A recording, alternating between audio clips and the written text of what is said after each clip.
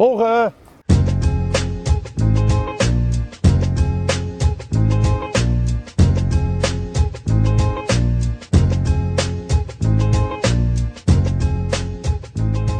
Oké, dames en heren. Vandaag gaan we het hebben over de politiek met een duo dat in Breukelen en omstreken misschien wel bekender zijn dan het duo Vullings en Van der Wulp. Wij praten vandaag om een beetje duiding te geven aan de verkiezingen die zijn geweest met twee bekenden op school, namelijk Slaven. Hi, ik ben Slaven, docent maatschappijleer en maatschappijwetenschappen op Breukelen. Kijk. En met Arthur. Hallo. Heren, welkom.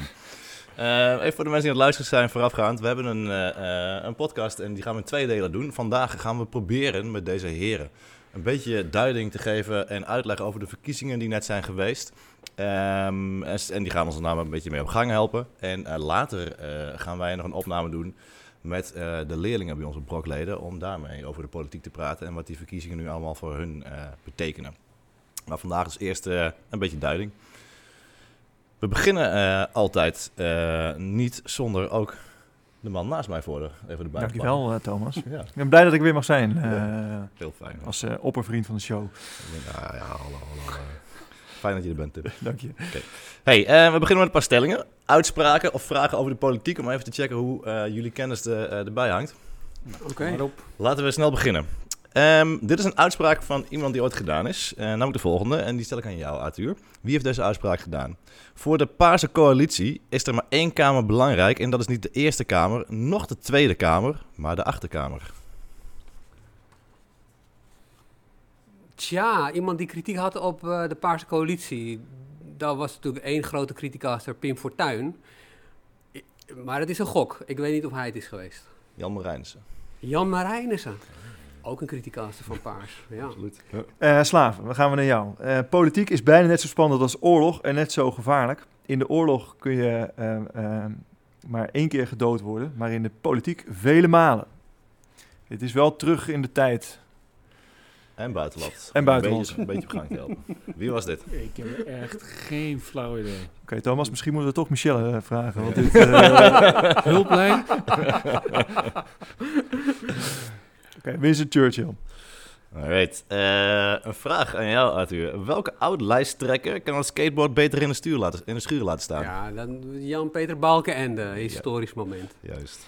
Slaven, hoe saaier de politiek, hoe gelukkiger het land. Ik voel me voor blok gezet. Genghis Ik heb Khan? echt geen idee. Jeanne d'Arc? Nee, dat was Fritsje Bolkestein. Nee, echt nooit opgekomen. Zeg. Ja, deze is wel beter te doen, denk ik. Wie deed deze uitspraak? Job Cohen is bij uitstek de premier die dit land nodig heeft de komende jaren. Wie deed deze uitspraak? Tjo. Partijgenoot. Nou, dan Wouter Bos misschien, die hem om hulp vroeg om premier te worden in zijn plaats. Heel goed. Slaven. Deze En nu mag moet je weten. Stadsgenootje. Ik ga mijn keuken verven en intens genieten van mijn midlife crisis.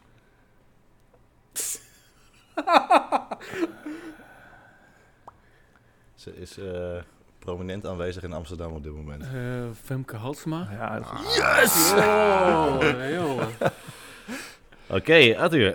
Wilders trok ooit de stekker uit het gedoogkabinet met onder andere de VVD. Maar wat is de naam van het GroenLinks-Kamerlid die hier pijnlijk mee de geschiedenisboeken is ingegaan door dit bij de beschouwingen nog eens te demonstreren? Ja, ik zie haar voor me staan. Och. Ik dus niet Agnes Kamp. Oh, jongens. Je moet het weten, Arthur. Ik heb Ja, ook het gezicht voor me. dat is dan toch de leeftijd, denk ik, die mijn parten gaat spelen. Ik kan gewoon nu, ik zie het er doen. Dus ze deed 2 keer ook nog zelfs. Ja. Bonuspunten trouwens, jij mag er inbreken, Slaven, als je weet wat de reactie was van degene van Wilders hierop. Nee, dat weet ik niet. Het was Jolanda Sap. Sap, ja, natuurlijk, Jolanda Sap. De reactie van Wilders was, de stekker heeft er bij jou nooit in gezeten. Ja. Slaven. We gaan naar jou. Mark Rutte, die zijn tekst kwijt is, dat komt niet zo vaak voor. Bij het RTL-debat in het verleden is dat ooit wel voorgekomen. Hij riep tot de naam van zijn assistente. Hoe heette zij ook alweer? Geen idee. Nee, Christine. weet ik echt. Bijna. Caroline. Kijk. Caroline Hermans. Oh, Ze is samen met haar zus tot de intimie van Rutte, ja. Dochters van Loek Hermans. Kijk. Gaf zij niet de winningsspeech? Ze stond ook op die foto met de verkiezingsuitslag nu van de Tweede Kamerverkiezingen. De twee zussen. Volgende, Arthur. Wie deed deze uitspraak? Als je een vriend in de politiek wilt hebben, moet je een hond kopen. Buitenlandse... Long time ago. Jongen. Nou, dan moet dat Genghis Khan zijn geweest. Toch wel. Denk ik. Het Ja. was, Truman. Truman. Ja. Dan we sluiten af bij jou. Van wie is de bijnaam de blokkeervries? Hoe heet ze? Jannie... Douwe? Hij. Oh, nee, geen idee. Wopke. Wopke Ik Hoekstra. vind dit best wel moeilijk hoor. Jullie zeiden dat het Pittige mee zou vragen. vallen. Er wordt de norm nog wel een beetje aangepast, jongens.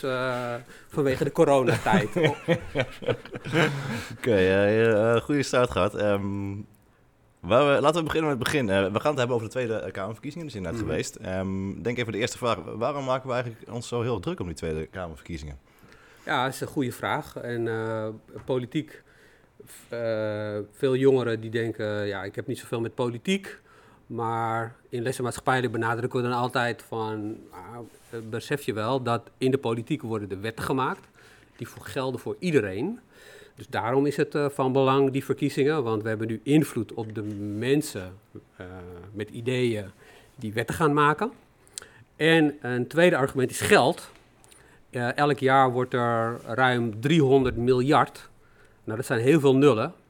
Ik kan het nu niet voor jullie uitschrijven op het bord, maar ik doe het wel eens in het lokaal op het bord. En dan denken leerlingen en ik zelf ook wel van, wow, dat zijn heel veel nullen.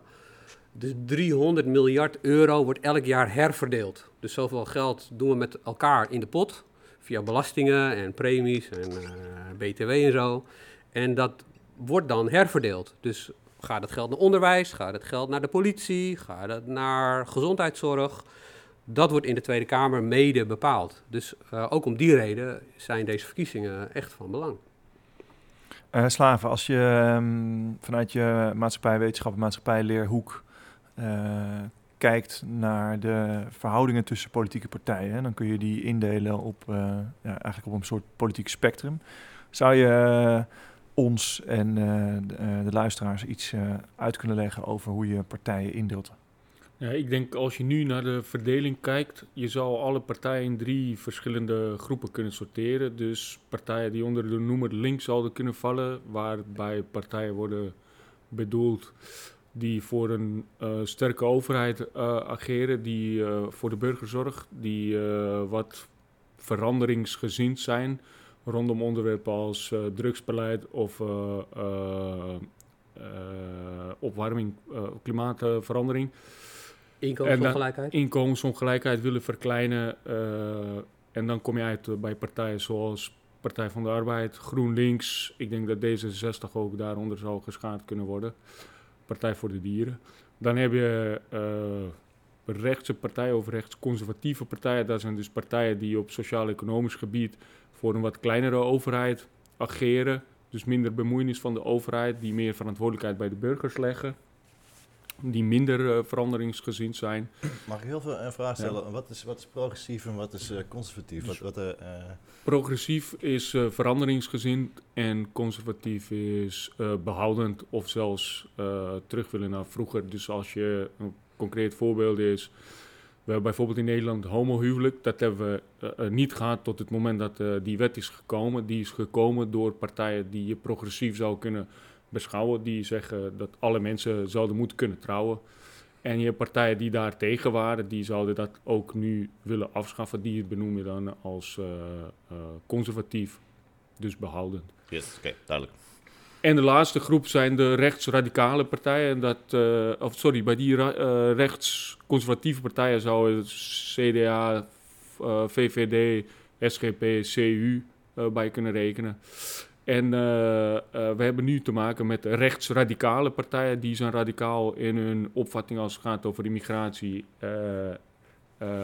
Die zijn voor bijvoorbeeld afschaffing van bepaalde geloven of voor afschaffing van bijzonder onderwijs voor specifieke religieuze groepen. Sterk nationalistisch. Ze pleiten voor de uittreding van de Europese Unie. Dus ik denk dat dat een goede indeling is. En daar horen dan Forum voor Democratie, Forum voor PVV. Democratie, PVV en ja, 21. Oké. Helder, oké. Nou, de verkiezingen zijn geweest. De uitslag is binnen. Wij hebben hier een heel mooi lijstje voor ons liggen wat de uitslag is geweest. Nou, ik denk dat de landelijke uitslag is ons wel bekend, denk ik. Ik ga het toch even voor de vorm wel zeker over opnoemen. De VVD is met een straatlengte voorsprong de grootste geworden. Met 33, 35? 35. Ja. D66 daarachter met 23 uit mijn hoofd. PVV 17, CDA 14, 15? 15 volgens mij. 15. Daarna de SP en de PvdA op 9, dacht ik. Ja. Forum voor Democratie 8. Ja. Ja, de grootste stijger. En daarna de Partij van de Dieren, als ik het goed genoteerd heb, geloof ik. Dat is landelijk en van alle stemmen in heel Nederland. Nou, deze podcast is op school gericht, dus wij zijn voornamelijk heel erg benieuwd naar wat de jongeren dan gestemd hebben. En we willen ook een kleine blik doen op wat er hier op school gestemd is.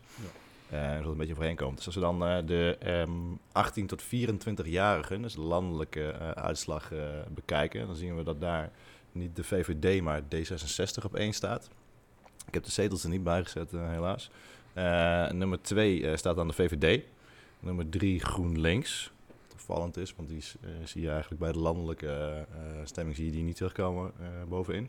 Nummer 4 de PVV. 5 Forum voor Democratie. 6 Volt. Ook best goed. Daarna DENK, CDA. Nou ja, dan komen we al onderin terecht. En dan is het denk ik wel interessant om te kijken of dat dan een beetje overeenkomt met wat er hier op school. Want op school hebben wij een stemming gedaan. Misschien kun je wat uitleggen hoe dat gegaan is.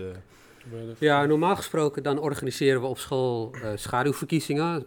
Dat is landelijk, wordt dat gedaan door ProDemos. En ja, dat doen we echt al, zolang ik hier op school zit, echt tientallen jaren organiseren we dat dan samen met de leerlingenraad. Waarbij we dan de klassen vanaf klas 3 uit de les halen, de gelegenheid geven om te gaan stemmen in een stembureau dat we hebben ingericht in de mediatheek bijvoorbeeld. En dan kunnen op die manier leerlingen vertrouwd raken om te gaan stemmen. En voor die tijd hebben we dan ook via de mentoren alle leerlingen mails gestuurd met informatie over de verschillende politieke partijen. Nou, dat werd dit jaar weer georganiseerd en we hadden ons ook aangemeld, maar dat was niet te realiseren, omdat maar een deel van de leerlingen elke dag op school is. Met 1,5 meter afstand houden in dat stemlokaal in de mediatheek, nou, dat was ook niet echt mogelijk.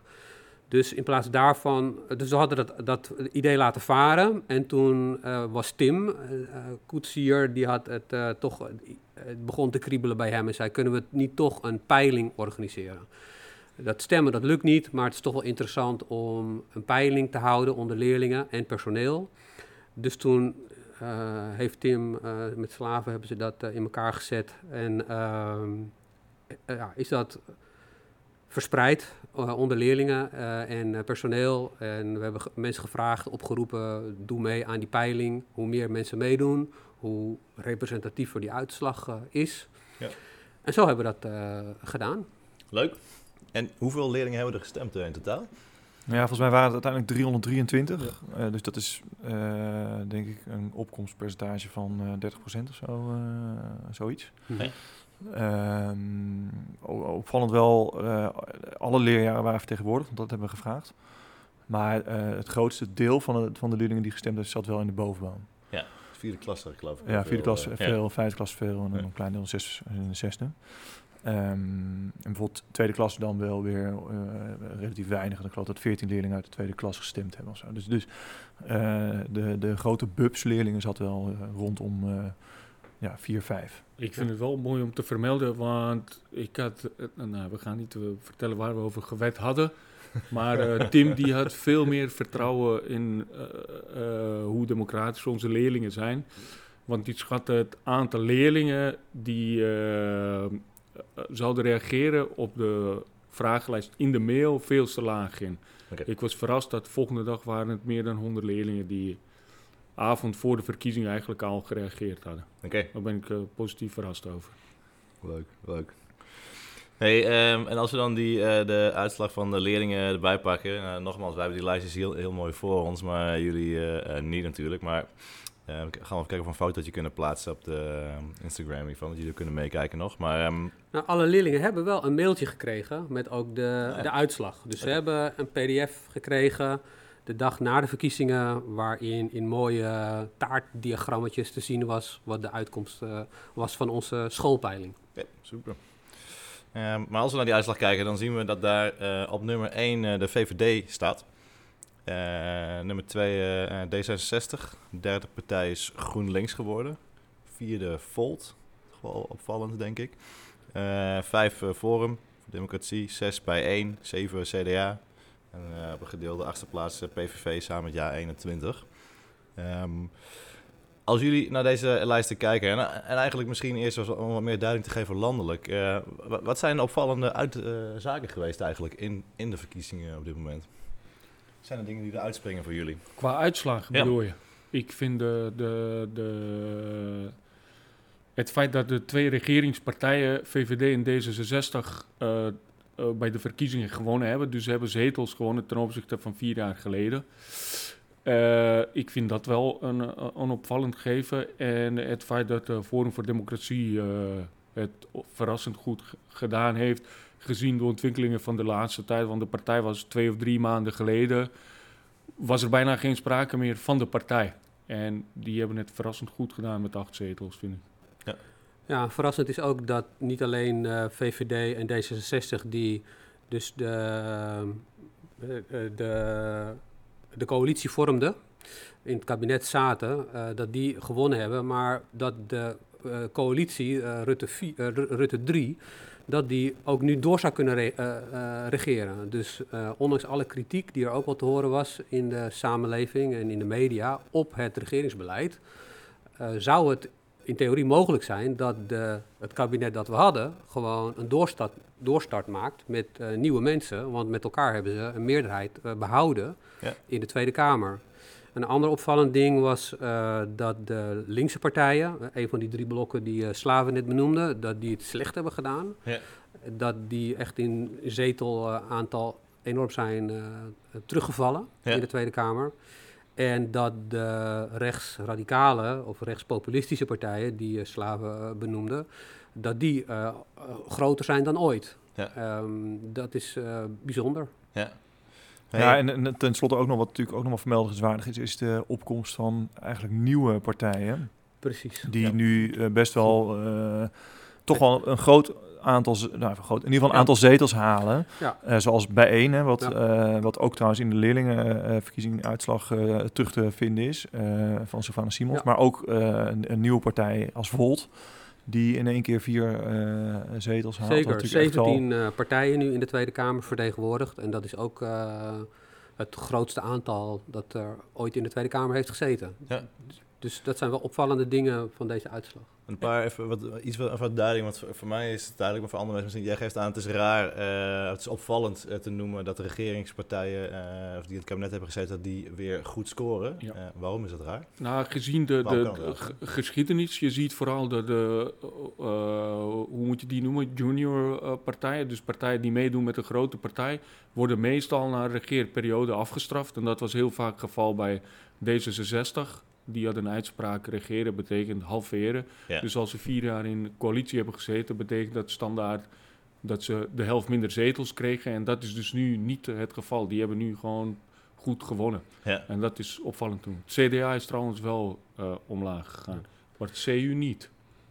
Nee, maar het is ook opvallend omdat ondanks dat er dus veel kritiek ook is op de toestand in Nederland, de onbetaalbare huizen, de problemen in de gezondheidszorg, de toeslagenaffaire, het klimaatbeleid. Er is heel veel discussie geweest de afgelopen jaren. En waarbij mensen ook wel aangaven dat ze niet tevreden waren over hoe het ging. In de commentaren lees je het ook al om dat het feit dat we nu in de coronapandemie zitten, dat ook een enorm effect heeft gehad op deze verkiezingen. Ja. En dat er toch heel veel mensen zijn. Er is een groep die kritiek heeft op het huidige regeringsbeleid en hoe ze alle maatregelen die ze hebben rondom corona. Maar toch ook een hele grote groep mensen die het steunt. En die het dus eigenlijk knap vindt hoe de huidige regering dat doet. En ze daarom weer opnieuw steun hebben gegeven in het stemhokje. Ja. Oké. Hey, en als we kijken naar de stemmingen onder de jongeren, die toch wel iets verschilt van de algehele landelijke stemming. Ja. Wat valt jullie dan op? Nou, kijk, dat VVD en D66, dat worden liberale partijen genoemd. Die benadrukken sterk de persoonlijke vrijheid van mensen, eigen verantwoordelijkheid. Die partijen die doen het ook onder volwassenen in Stichtse Vecht heel goed. Dus ook bij de volwassenen die gestemd hebben in Stichtse Vecht zijn die partijen komen goed uit de bus. Traditioneel is dat ook zo. Ik denk dat het idee van persoonlijke vrijheid, dat het ook iets is wat jongeren sowieso aanspreekt. Van zelf je keuze willen maken, niet die ouders in je nek willen hebben, niet die leraren in je nek willen hebben. Maar zelf je keuzes kunnen maken, dat iets is wat heel aantrekkelijk is in het liberalisme voor jongeren. Ja. GroenLinks staat ook in die top 3. En dat is een partij die veel geassocieerd wordt, en ik denk ook terecht, met een milieubeleid, duurzaamheid. Dat is ook iets waar veel jongeren zich druk om maken. Denk aan de scholieren demonstraties die zijn geweest. Ook jongeren van Broekleden zijn naar Den Haag geweest en naar Utrecht en naar Amsterdam. Dat is een probleem waar jongeren natuurlijk nog langer mee te maken hebben dan mensen van 50 plus. Ja. En ik denk dat verklaart ook voor een deel die aantrekkingskracht van GroenLinks. En Volt als nieuwkomer benadrukt ook heel sterk dat het milieu een serieuze issue is. Het zijn jonge mensen, nieuwe gezichten, richten zich ook heel nadrukkelijk op jongeren. En ik denk dat jongeren ook aanspreekt van een nieuw geluid, internationale aanpak, Europese aanpak, wat Volt erg benadrukt, van milieuproblematiek, van migratie, van eigenlijk grote internationale problemen, economische situatie, dat het allemaal het best in Europees verband aangepakt kan worden. Ja. Kun je eigenlijk gewoon landelijk gezien, denk ik, dat de grote van links heeft echt een klap gehad. Dat heeft, en corona heeft er denk ik wel mee te maken. Kun je daar een beetje duiding over geven? Ja, ik denk dat links, kijk, als je kijkt naar de partijprogramma's voor de verkiezingen, voordat de verkiezingen worden gehouden, schrijven partijen een programma waarin staat, dit is waar wij voor staan, dit is wat wij zouden willen doen. En je zou het liefst willen dat de kiezers de partijprogramma's doornemen en op basis daarvan een keuze maken. Nou, als je kijkt naar de partijprogramma's, dan zie je dat zo'n beetje alle politieke partijen enorm verschoven zijn naar links. Dat wil zeggen dat alle politieke partijen die nu met de Tweede Kamer verkiezingen meegedaan hebben, heel anders denken over welke rol de overheid zou moeten hebben in die economie. Dat kunnen we ook zien met de coronamaatregelen. We hebben bij de laatste economische crisis in 2008 heeft de overheid onder leiding van VVD onder andere voor 50 miljard bezuinigd. Omdat veel meer nadruk werd gelegd op de staatsschuld of de hoogte van de staatsschuld. Dat wilden we niet laten oplopen. En we zien nu met de corona dat helemaal terzijde is geschoven. Dat eigenlijk lijkt het alsof linkse partijen aan de macht zijn. We hebben in de laatste 9 maanden 90 miljard euro uitgetrokken om zo'n beetje alle sectoren financieel te ondersteunen. Werkgevers worden ondersteund, lonen van werknemers worden doorbetaald. We kunnen nu discussie voeren of dat voldoende is of niet, maar in ieder geval wordt heel veel geld uitgegeven. Ja, we zien 8 miljard euro naar het onderwijs. Jarenlang is gezegd, er is geen geld voor onderwijs. Ja. Kan niet. Er was een lerarenbeurs, daar was geld voor gereserveerd. Dat was ineens op. Kon geen oplossing voor bedacht worden. Een paar maanden geleden. En ineens, vlak voor de verkiezingen, 8 miljard. Nou, moet je weer eens even al die nullen gaan opschrijven. Ja. Dus per school in het voortgezet onderwijs, las ik, is dat 1,3 miljoen.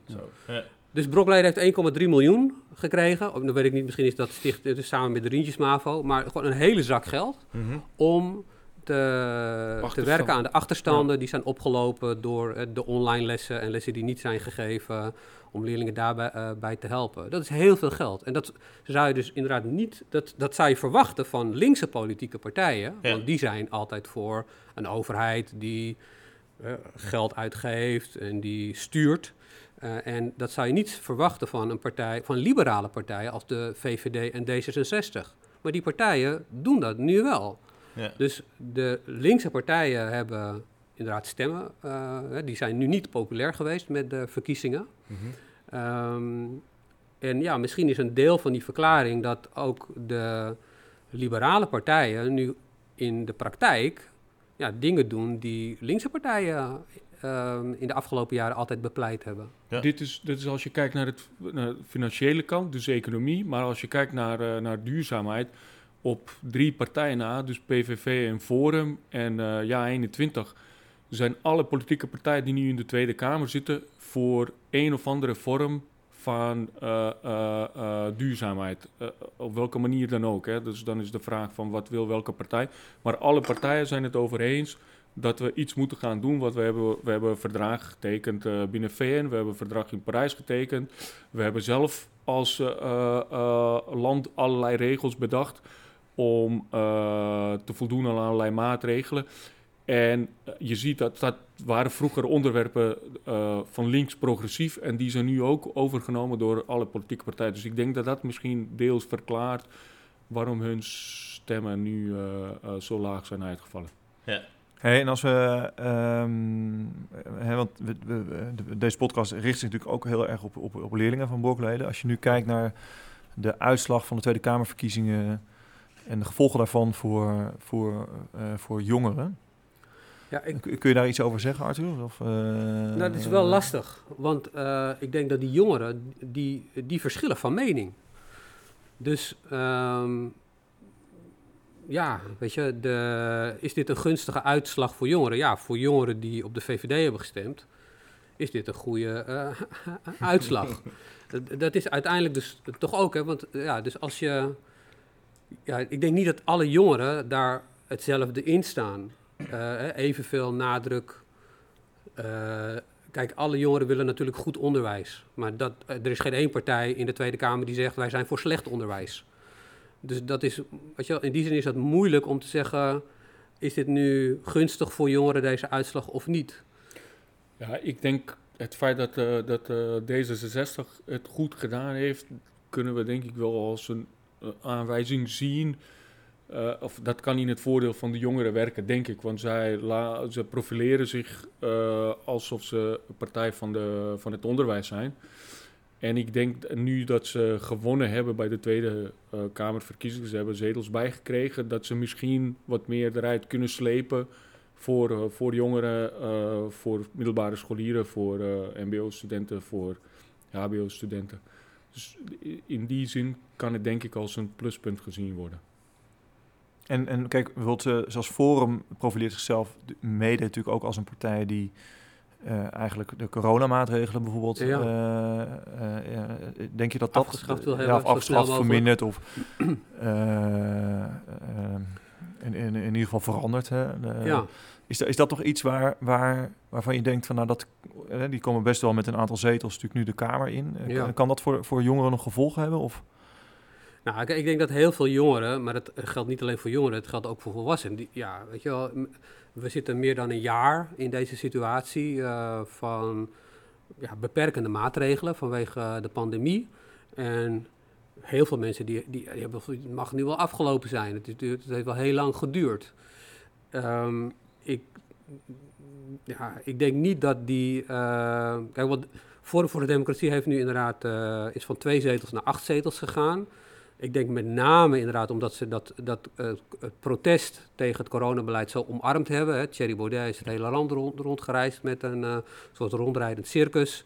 En veel mensen gingen daar naartoe en betuigden hun instemming. Maar andere partijen die hebben wel hun bezwaren tegen Forum voor de Democratie vanwege allerlei andere punten. Hè. Die partij de afgelopen jaren naar voren heeft gebracht. Dat zal dus niet, denk ik, nu meteen het feit dat Forum voor de Democratie van 2 naar 8 zetels is gegaan, leidt er niet snel toe dat nu alle terrassen meteen weer open gaan. Nee. Misschien handig om te vertellen, wil je iets geregeld krijgen op landelijk niveau, heb je minstens 76 zetels nodig in de Tweede Kamer. En dat betekent dat met 8 zetels kom je daar niet in de buurt. En volgens mij is het nu zo nog steeds dat de meeste politieke partijen en hun kiezers staan achter de maatregelen die genomen zijn. Dus een stem op Forum voor Democratie betekent niet dat morgen de coronamaatregelen worden afgeschaft. En even voor de duidelijkheid, de Tweede Kamer heeft 150 zetels. Ja. Vandaar dat 76 zetels 1 meer is dan de helft. Ja. En waarom is die meerderheid, waarom wil je die? Omdat we dat zo wettelijk geregeld hebben, dat zal de democratie dan zijn, hè, dat de meerderheid bepaalt. En op het moment dat de meerderheid van de volksvertegenwoordigers voor een maatregel is, dat is wanneer die dan worden ingevoerd. Dat is waarom je ook, waarom er zo meteen een coalitie moet gevormd worden. Of loop ik nu... Nee, zeker niet. Volgens mij lopen we wat dat betreft prima op. Was dat een hint?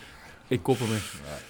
Want we hebben 150 plekken te verdelen. Je wil, als je een plan hebt zometeen, dan wil je de helft, dus 76 mensen van die 150, die wil je daarvan overtuigen en meenemen. Minimaal. Dus je moet matties maken. Precies. En dat proces is nu gaande. Want we hebben de VVD, die het grootste is geworden, daarna de D66. En die gaan samen formeren.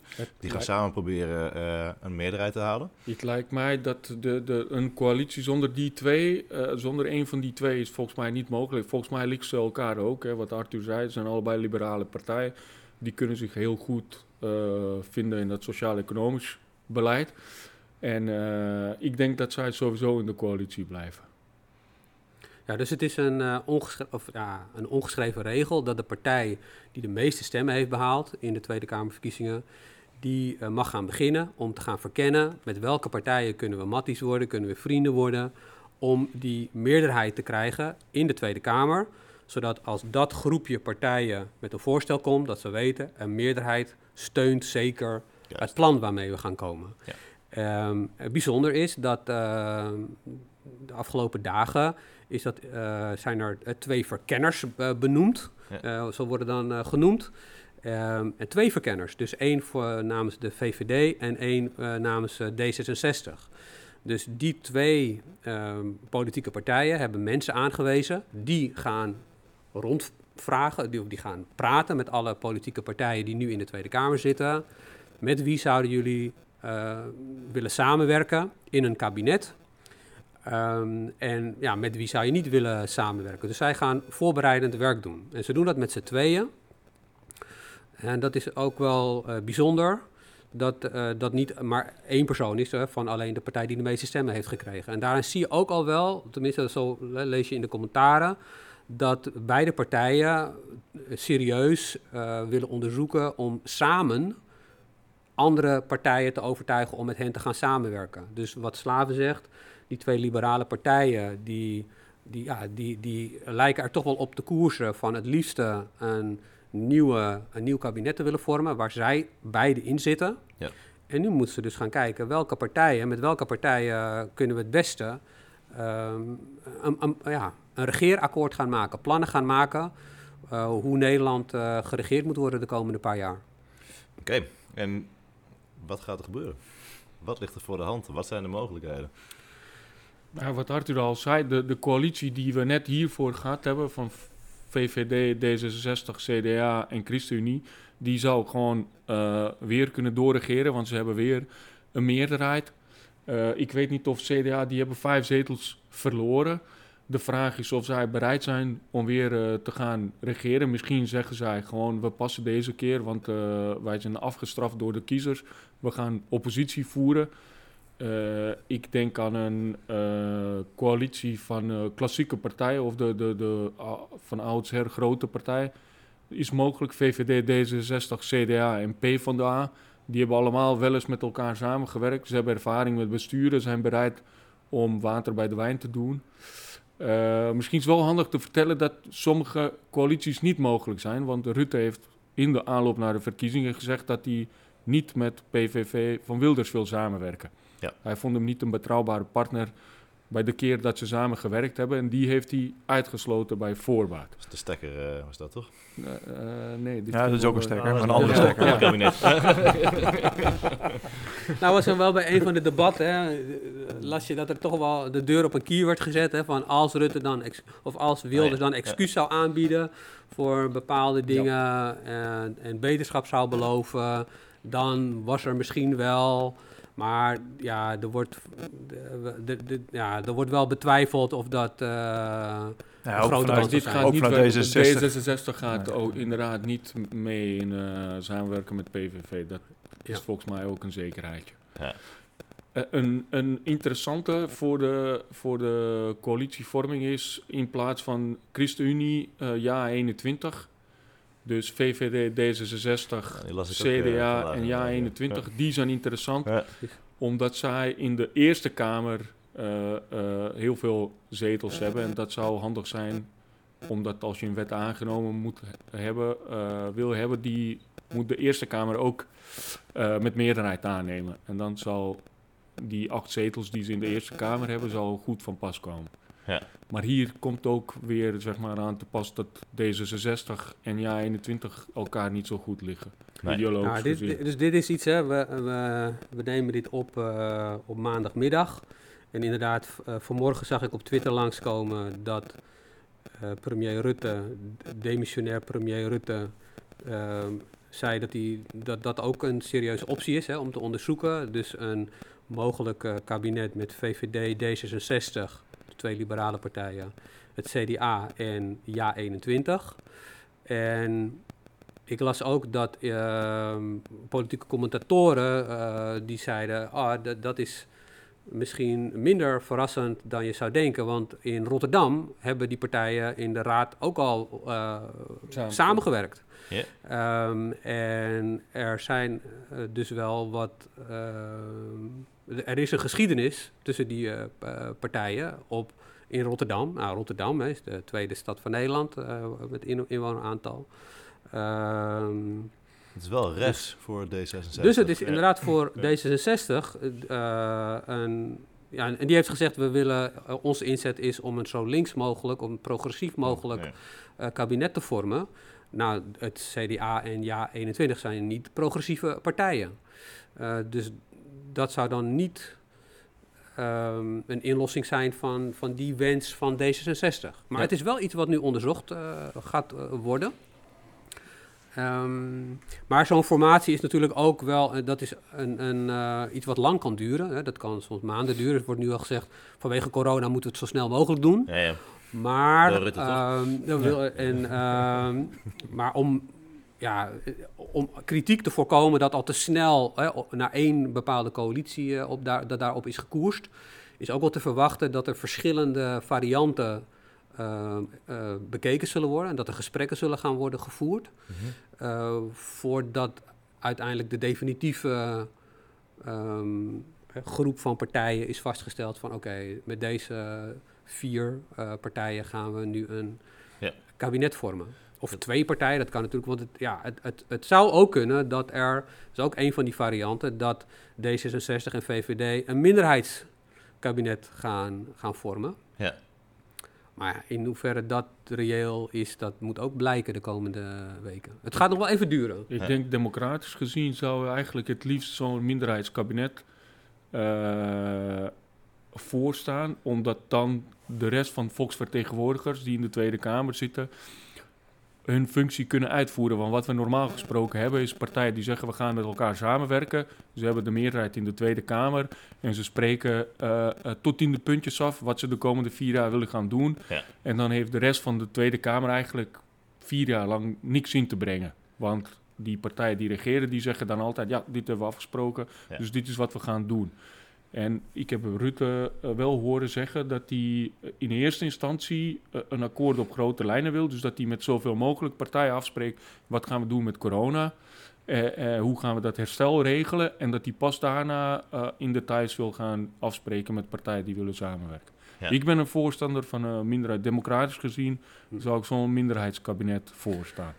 Dit is echt, zoals je al merkt, Thomas, dit is een grote glazen bolcup. Maar eigenlijk wil ik wel gewoon... ik wil namen. weten hoe het zit nu. Ik wil... er moet gegokt worden. Dus heren, want we moeten het ook... We praten al heel veel. Hoe snel, 2 vragen eigenlijk voor jullie beiden. Wanneer hebben we een kabinet en wie zit erin? Arthur. Ik schrijf hem even op, jongens. Komt ook in de show Hoe notes. snel hebben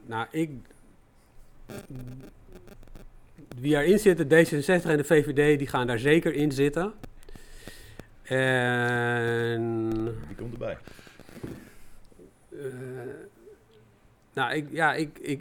Ik hoop eigenlijk wel, en eigenlijk hetzelfde wat Slaven zegt, hè, want Mark Rutte is de afgelopen jaren wel heel bedreven gebleken in deelakkoorden sluiten. Ja. Zowel in de Tweede Kamer als in de Eerste Kamer.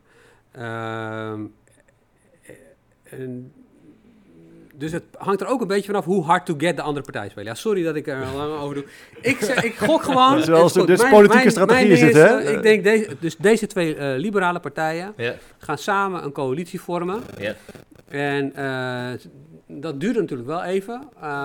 Dus we hebben dan dat kabinet in september. September. En jij zegt dus, even om een beetje duiding te geven, ze hebben een minderheid. Ja. En elke keer als er een plan wordt gemaakt, dan zullen ze dus bij de partijen die over zijn, Ja. zullen ze steun moeten zoeken. Ja. Net zolang dat ze een meerderheid hebben voor alles wat ze doen. Ja. Dus ze kunnen het niet voorbespreken. In ieder geval de grote lijnen met elkaar. Oké. Ja. Slaven? Ik zeg VVD, D66, CDA en PvdA als coalitie. En binnen 60 dagen. Wacht even. 2 maanden. VVD, CDA, oké, ik heb D66. Helder. Maar Dus 2 maanden? 60 dagen. Binnen 60 dagen. Oké, 60 dagen. Akkoord, Tim? Ik ga voor de progressieve variant hier. VVD, D66, GroenLinks en de Partij van de Arbeid. Maar die hebben volgens mij geen meerderheid. Maakt me geen zak uit. Nog één keer. Dat VVD, is wishful D66. thinking. GroenLinks GroenLinks, ja. en de PvdA. En de PvdA. Oké, klassiek. Nou, dan doe ik er nog een kleine duiding. Nou, dan moet ik nog... ik zet dan in op 90 dagen. 90 dagen, oh sorry. Oké, nice. Heel mooi. Nou. Ik ga ik ga er wel overheen. Ik zeg, maak er al 100 dagen van.